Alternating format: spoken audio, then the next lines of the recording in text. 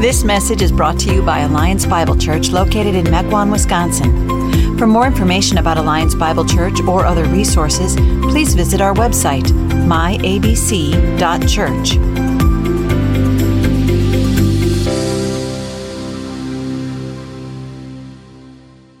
If you have your Bibles, I encourage you to turn to Genesis 28.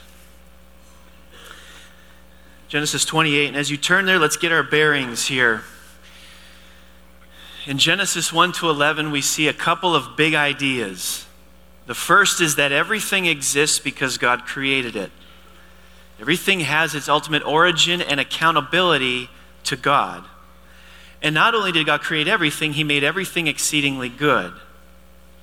Now, creation did nothing to deserve existence. The statement itself is nonsensical. We did nothing to deserve existence. God made space for us. This is creational grace. That's the first big idea of Genesis 1 to 11. The second big idea is that human beings spoiled what God made. Instead of living in humble submission to God and His Word, human beings decided to go their own way.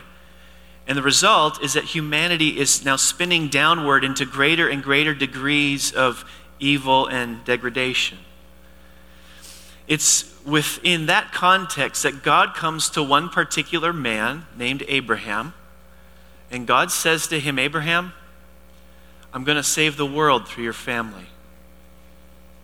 So the rest of the book, from chapter 12 to the end, chapter 50, unpacks this plot line. How is God going to save the world through Abraham's family?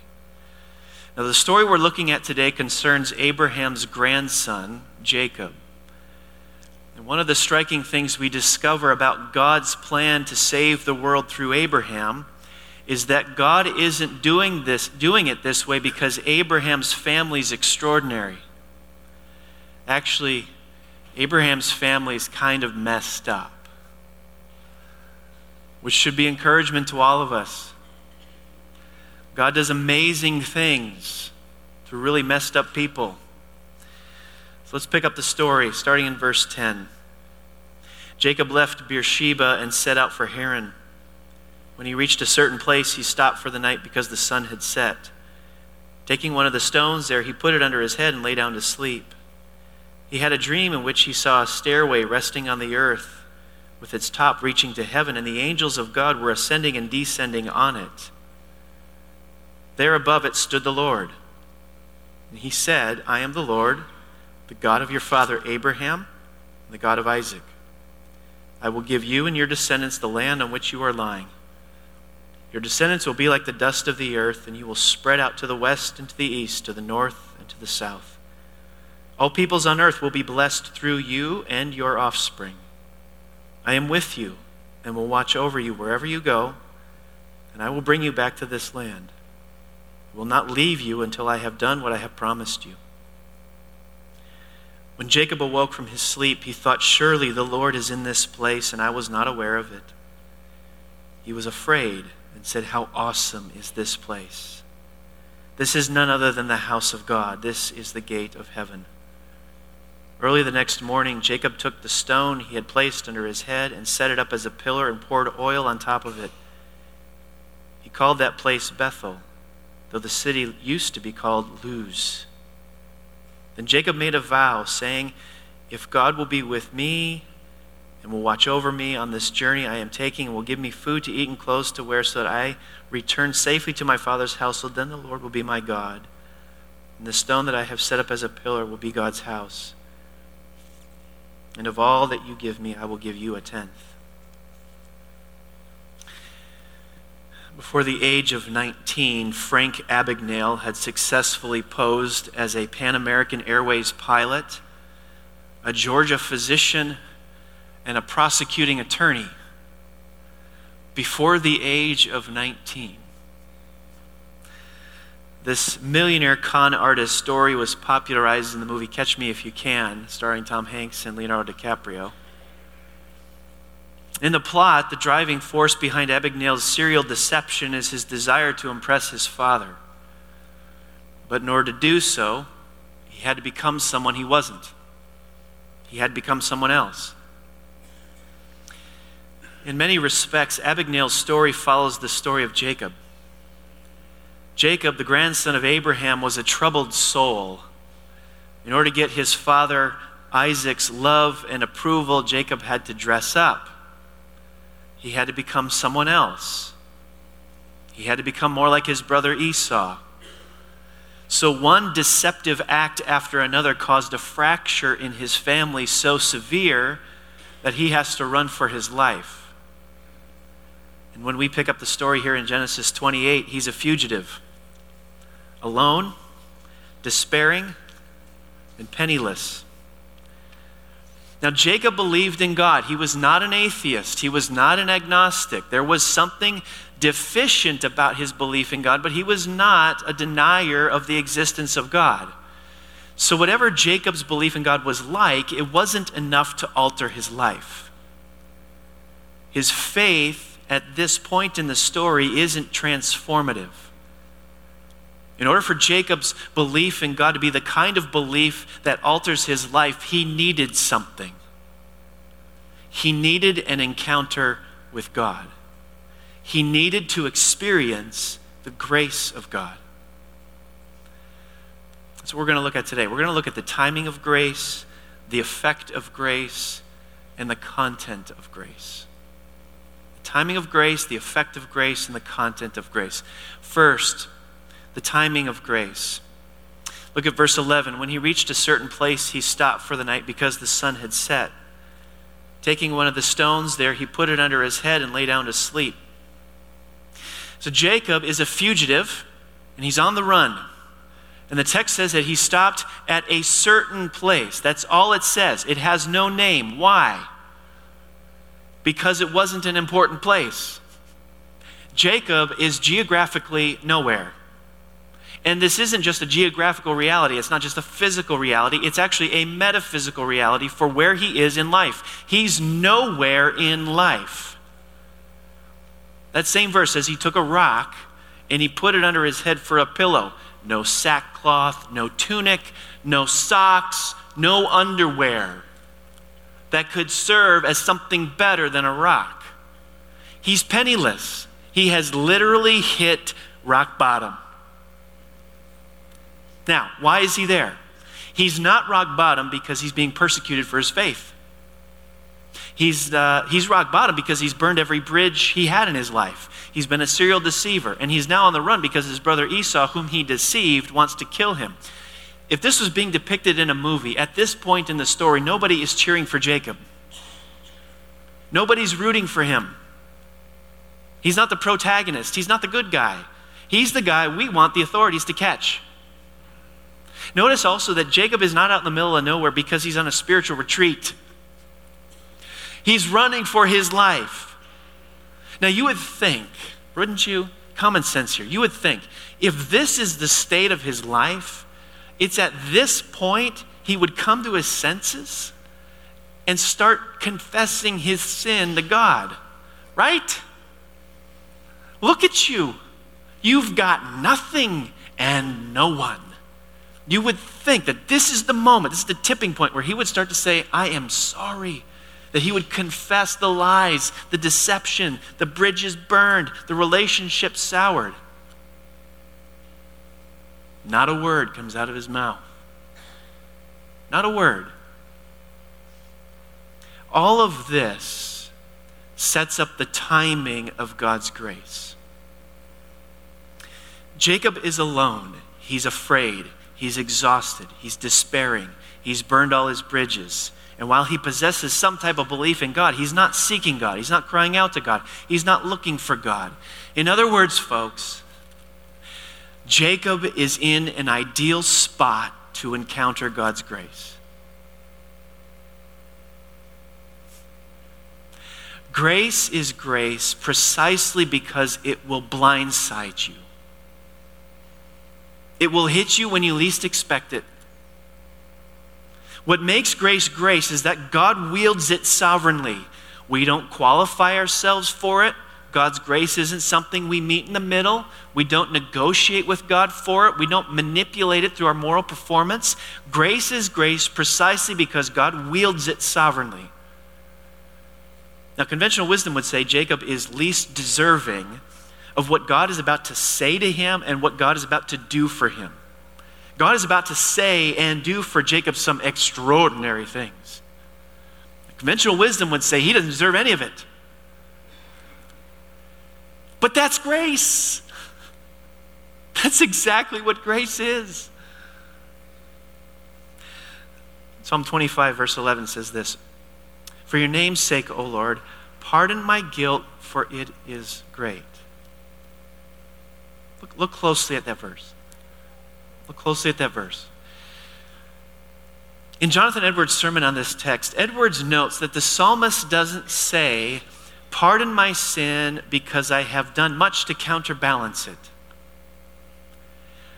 He doesn't say, "Pardon my sin because it is small and frankly you don't have a very good reason to be upset with me." Edwards notes the contrary.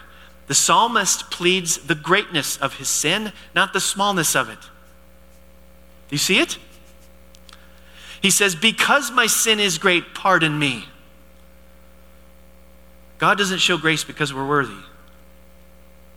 God doesn't first wait for us to clean up our act a little bit before he shows us grace. God shows grace because we need it. And more importantly, that's the kind of God he is. I wonder, do you know God to be that way? The conception you carry around in your head about who God is that it for you? Do you have that part of it in your idea of who God is?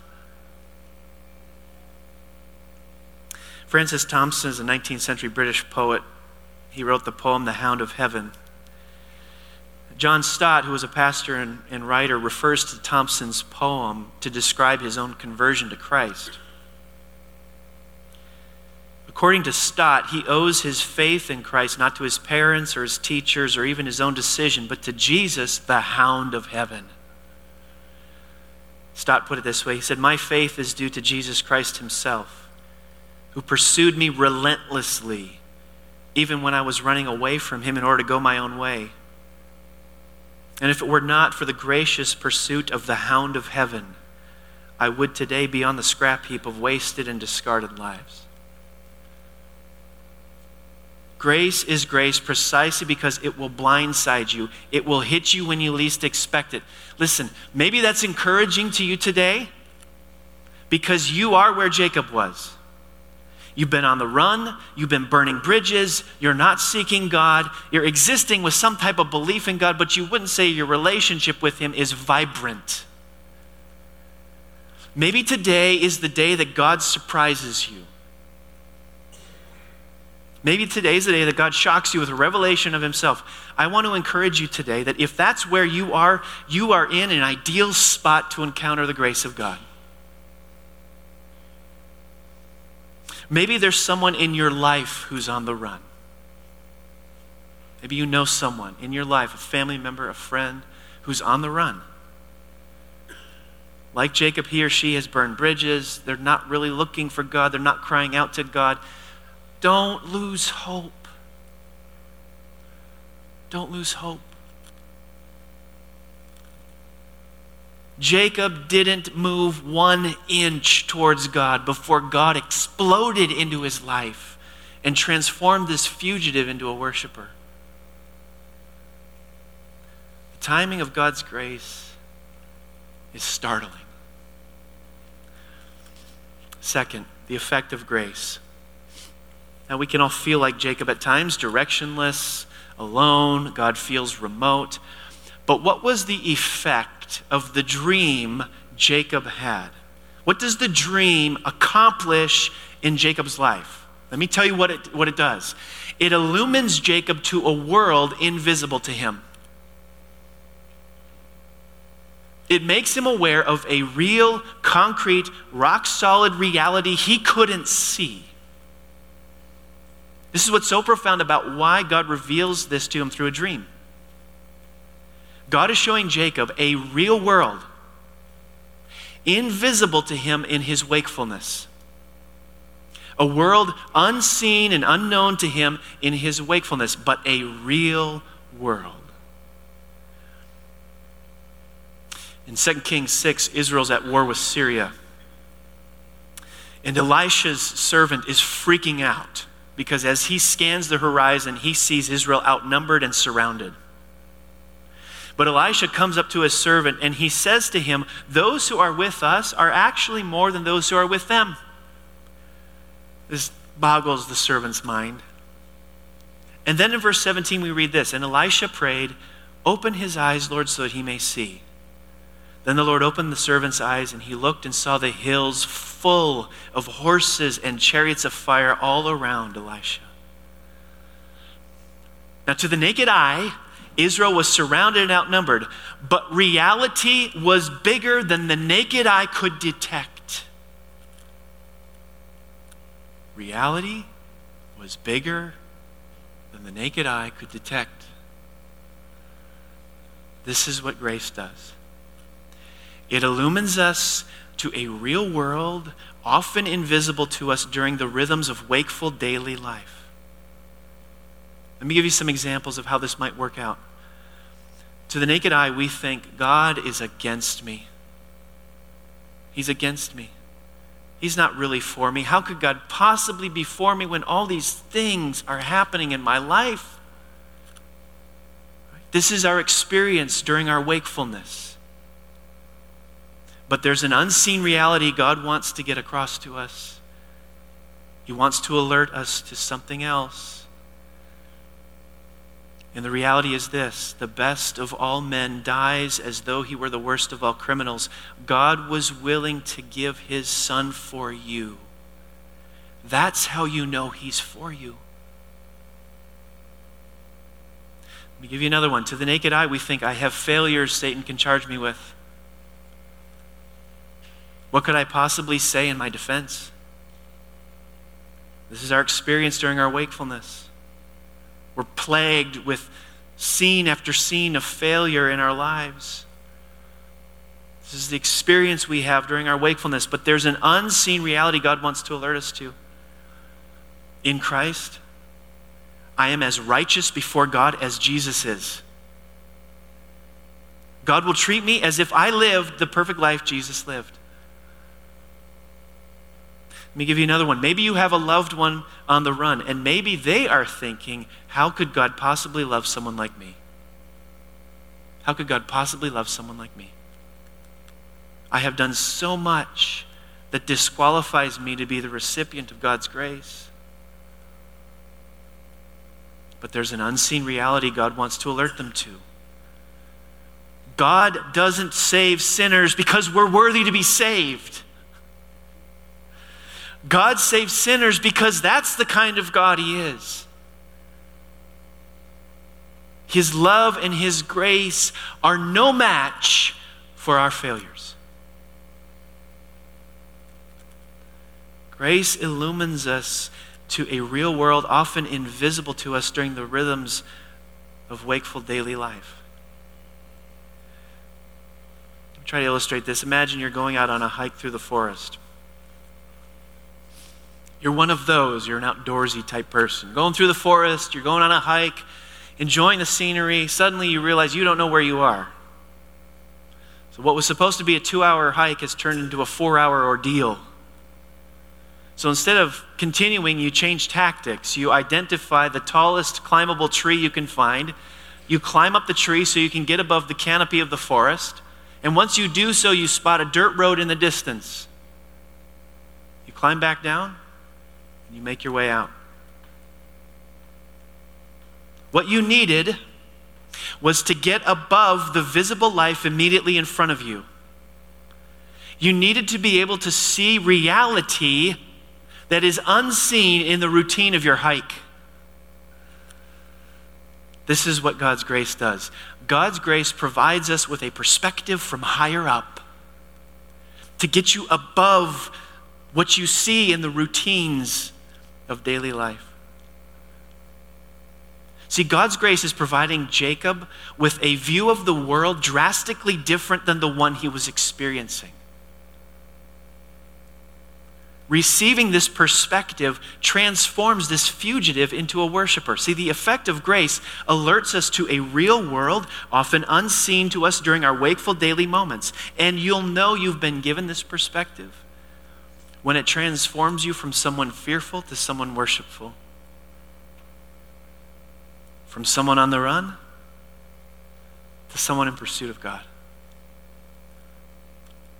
But what exactly is the content of grace Jacob received? We need to know that. We need to know why it was this had such a profound effect on him. Well, in Jacob's dream, he sees three entities. He sees a stairway, he sees angels, he sees the Lord himself. And then he hears God say something. And the centerpiece of this story is God's speech to Jacob. This is what he says: I am the Lord, the God of your father Abraham and the God of Isaac. I will give you and your descendants the land on which you are lying. Your descendants will be like the dust of the earth, and you will spread out to the west and to the east, to the north, to the south. All peoples on earth will be blessed through you and your offspring. I am with you and will watch over you wherever you go, and I will bring you back to this land. I will not leave you until I have done what I have promised you. So God makes three overarching statements to Jacob. I will give you, I am with you, I will not leave you. I will give you, I am with you, I will not leave you. God is reiterating a promise he made to Jacob's grandfather. Jacob's descendants will become a populous nation with a land all to themselves, and no one and no thing will be able to eradicate them. God is going to do this for and through Jacob. Jacob of all people, a treacherous, conniving fugitive who has burned every bridge imaginable. Listen, Jacob has nothing. He's penniless. But God says, I will give you everything. Jacob has no one. He's burned every bridge. But God says, I am with you. Jacob has abandoned his family. But God says, I will not leave you. The content of grace Jacob receives is one of blessing, thriving, flourishing life. And during his life, he's done everything possible to disqualify himself from such blessings, but that's what makes grace amazing. That's what makes our God amazing. Did you know that Jesus refers to this story? In John chapter 1, he refers to the story of Jacob and the stairway. In calling men to follow him as his disciples, Jesus turned to this group and he said, very truly, I tell you, you will see heaven open and the angels of God ascending and descending on the Son of Man. Angels ascending and descending on the Son of Man. Jesus is identifying himself as the stairway. He is the link between heaven and earth. And notice something about the way in which Jesus describes this. Jesus doesn't stand at the top of the stairway with arms folded, waiting to see who can make the climb. He's not come to show us how to climb the stairway. He is the stairway. He is the way. He's already done everything for us. See, the content of grace isn't Jesus saying to you, let me show you what you must do to be saved. The content of grace is Jesus saying to us, watch me live the perfect life for you and pay the penalty for your sin. This is where people start to get Christianity and Jesus all wrong. Listen, Jesus is not a messenger who has come to show you how to find God. Okay? Jesus is not a messenger who has come down to heaven to show you how to find God. That's not who he is. That's not what the imagery conveys. Jesus himself is God who has come down to find you. That's who he is. Do you know him to be that way? Do you know that this is who Jesus is? He's not a messenger who's come to show you how to find God. He himself is God who has come down to find you. I want to show you a story of a man in our church who, like Jacob, believed in God, but in his own way was on the run until he encountered the grace of God. Let's take a look. I grew up in a very small town in the middle of Missouri. Almost all of our family went to the same type of church, a small church, roughly 40, 50 people in a congregation, no musical instruments, very, very strict in what they believed. I had this, I wouldn't say a sense that I wanted to know Jesus, but a sense that I didn't want to go to hell. Baptism and salvation went hand in hand. You weren't saved if you weren't baptized. I was 13 years old and got baptized, and it was quite it was a pleasant experience until I got in the car on the way home. My cousin asked my mom is Shannon going to go to heaven now? And my mom's response was, well, yeah, if he hasn't sinned since he was baptized. That's just always stuck with me, and it always gave me a sense that something didn't feel right about that. My so-called Christian walk at that time was built on the premise that I needed to follow the rules and that I better not mess up. When I was 17, I was dating a girl, and her and I did some things we probably should not have done, that I know we should not have done, and a terrible guilt I was feeling about it. And so I went and I talked to my brother. In the next 24 hours, he told his wife about our conversation, which did go to the church. She went to my mother. My mother went to the preacher, and then the preacher was on my doorstep. And I received the message that, I needed to get in front of the church and ask for forgiveness, or I shouldn't come back. So I chose not to go back. It was difficult because I had a close family, and most of my family went to the church. They used some of the scripture to back up this idea that they shouldn't eat with me, they shouldn't talk to me. So that was difficult. But then I married when I was 19 to the same girl.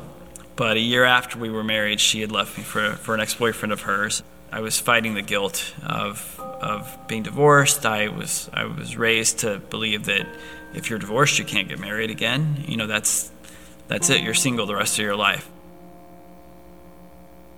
I started working for a company, and there was this guy there, Bob, that just really took an interest in me. And he invited me to lunch. We started going to lunch about every week, twice a week.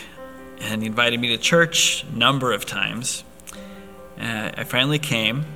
After 2 or 3 times attending, I started seeing what these people were talking about, the stuff that was wrong in their lives, but they were still talking about this hope that they had in Christ. And to me, those things didn't reconcile. The concept of grace was completely new to me.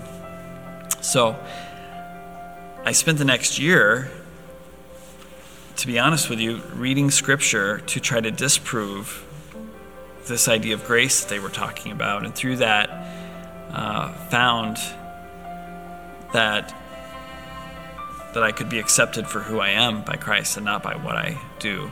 I'm not sure what the switch was, but there was this realization that Christ died for me, and it wasn't just words. It was it was everything in me. I felt it emotionally, I felt it intellectually, I felt it every part of me felt that for the first time in my life, I knew that Christ died for me.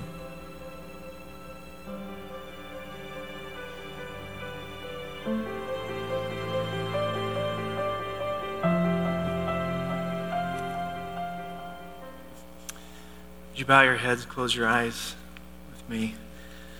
I want to ask you just a couple of questions.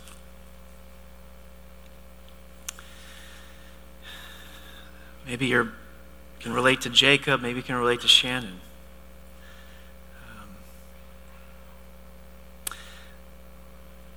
You're on the run. You've got some type of belief in God, but you wouldn't say that your relation with him is vibrant. The recipe to transform a fugitive into a worshiper is an encounter with God's grace, just like it was for Jacob, just like it was for Shannon. My question to you is, have you ever had that? Have you ever had an experience of God's grace? If not, do a couple things for me. First, pray right now in these moments and ask God to show you more of his grace, to show you what it is we've been talking about.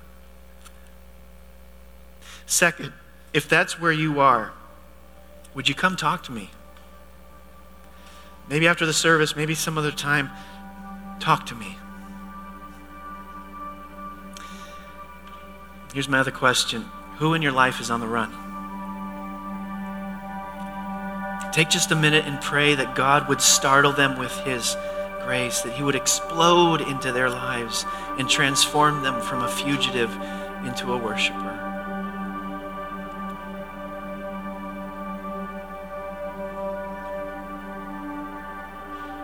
Father, some of us need to be awakened to the reality of your grace, which comes from the kind of God you are. In Jesus, you came the whole way. We didn't meet in the middle. We didn't qualify ourselves for your grace. You came the whole way. So I pray that you would awaken us to the God of grace that you are. God, we want to be worshipers, not fugitives. And so I pray you would overpower our doubts and our unbelief. Let us experience and encounter the grace you have given us in the life and death of Jesus Christ, in whose name we pray.